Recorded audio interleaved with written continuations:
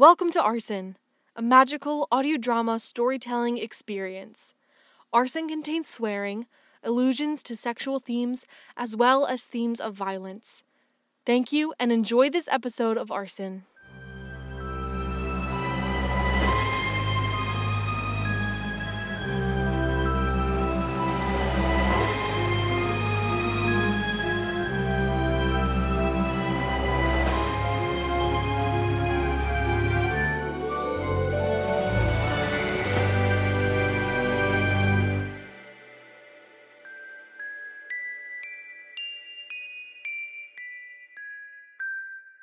Orly sat in her hotel room, curled up in a chair, staring out the window at the forest that surrounded her, blissfully unaware of the dangers that lurked in those very same woods.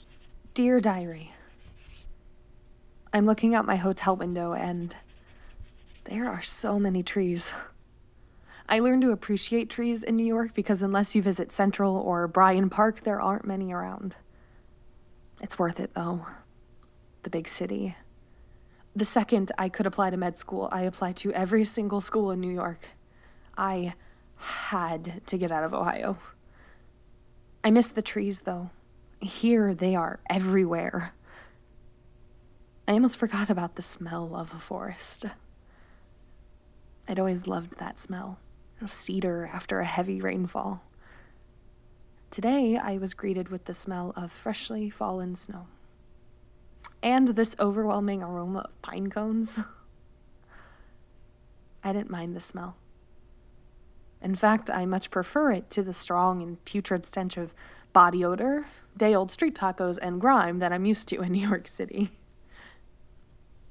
I missed this smell. And much to my surprise, I missed my hometown. I miss the woods. My house is surrounded by a forest. Well, it was surrounded by a forest. I went there today.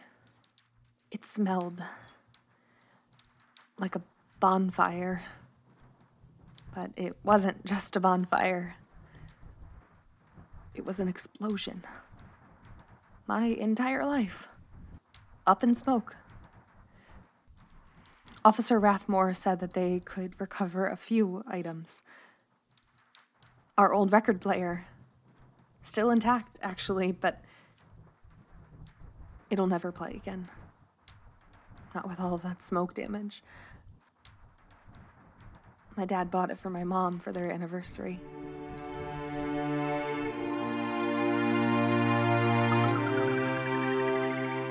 Luke, you shouldn't have. Nothing but the best for the love of my life.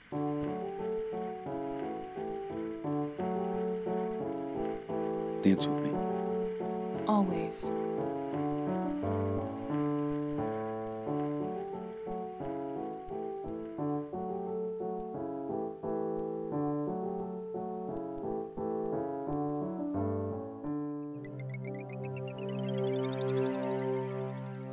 I miss them. I should have visited more, but I hated it here so much. That all seems so dumb now. I guess I just felt like who the hell is knocking at 3 a.m.? Hello? Who's there? Okay, Ellie, just open the door and see who it is. You're not gonna get murdered. Everything is fine. Just, go. Hello? Is anybody there? Okay. Wait. What is this?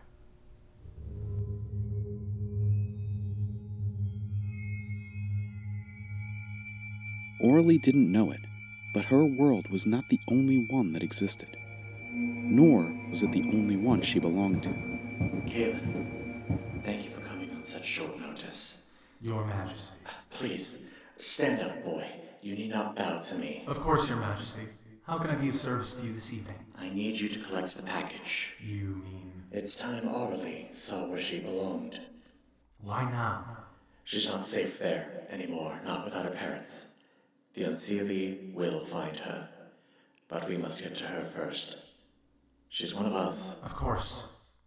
But, Your Majesty, how will I convince her to come with me? Take this. Her father's cloak. She will hear them. They will convince her. All you must do is tell her the truth.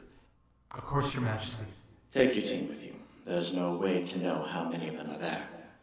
Yes, Your Majesty. Oh. Kaelin. Please. Do not fail. Never, Your Majesty.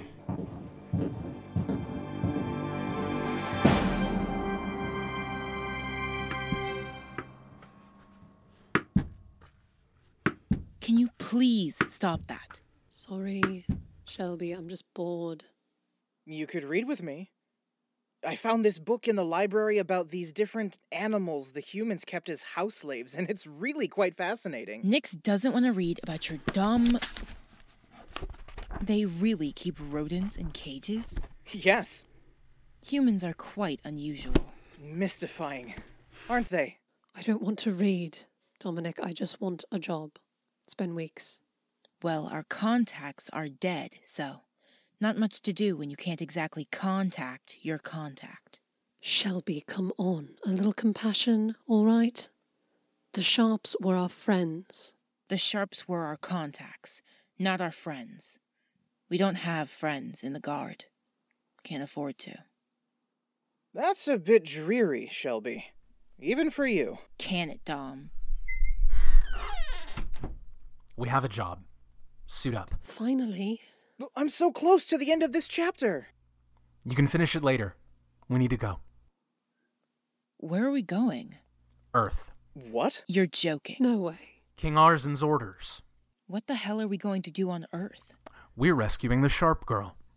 The kid? She doesn't know anything about us, Kaylin. She's not going to just come with us. Not to mention we can't exactly go up there looking like this. Human eyes don't glow like ours. Plus, Unseelie are up there. I don't want to risk running into... Enough! Am I to believe that you are questioning the King's orders? The highest act of treason a member of the Guard can commit. No. Good. Now suit up. We're going to Earth.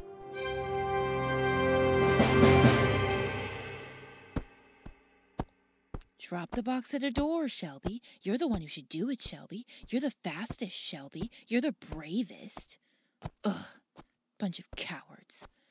There aren't even any Unseelie out here. Right? Jeez, it is freezing. How did the Danes deal with this falling white shit? Okay. Here we go.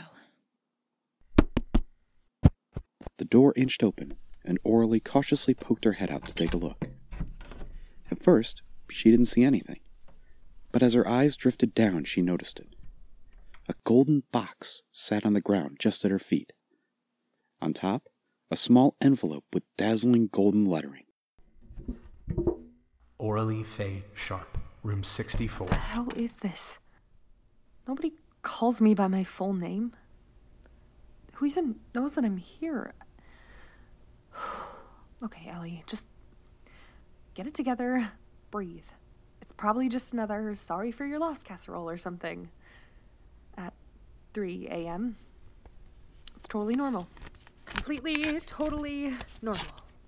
Aurelie, listen very carefully and do exactly as I say. Do Do not be alarmed. But you are being watched? What? No, that can't be. Calmly place this letter down and close the blinds normally. Draw no attention to the action. Okay. Yeah, I can do that. I can act. I didn't play tree number 1 grade school for nothing. Casual, Ellie. Totally casual. What the fuck is going on right now? Who wrote this? This may come as a surprise to you, but I was a friend of your parents.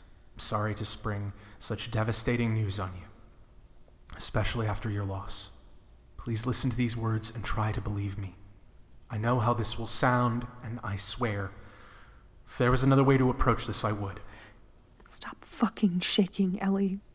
Calm down. Just breathe, damn it. Your parents were fae. They were fairies, and you are of fairy descent. Oh. Really funny, assholes. What kind of sick person tries to scare a girl at 3 a.m. the week of her parents' funeral? Pathetic. You're not funny!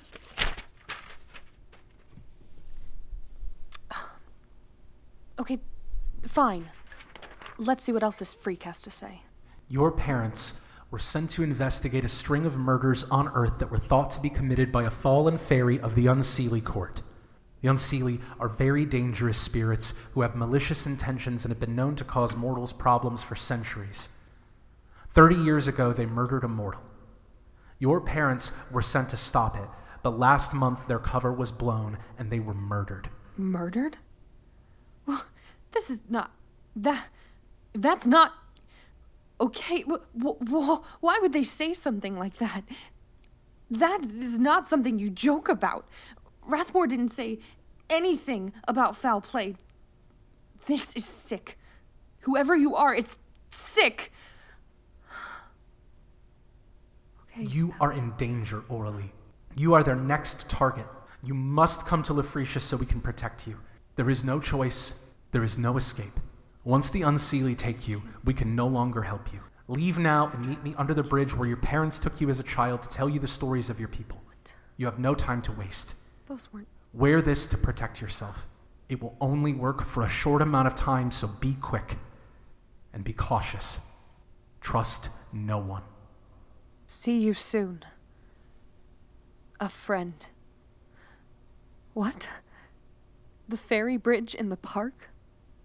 Lefresia? But that's not... None of those stories were real.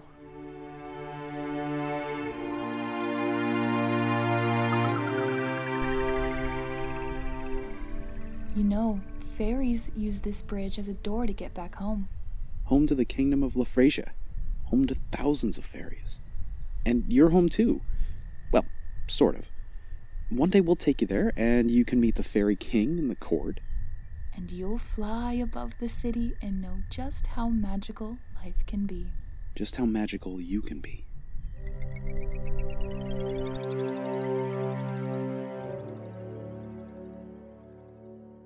That can't be right. Those stories... They were real? Orally opened the box on her bed and looked inside. Folded inside was a deep purple cloak with gold trim. She lifted it from the box and felt its weight in her hands. And in that moment, a rush of calmness washed over her. She didn't know how or why, but she could feel her parents urging her to trust the letter, to trust this friend. She draped the cloak on her shoulders and set out into the night.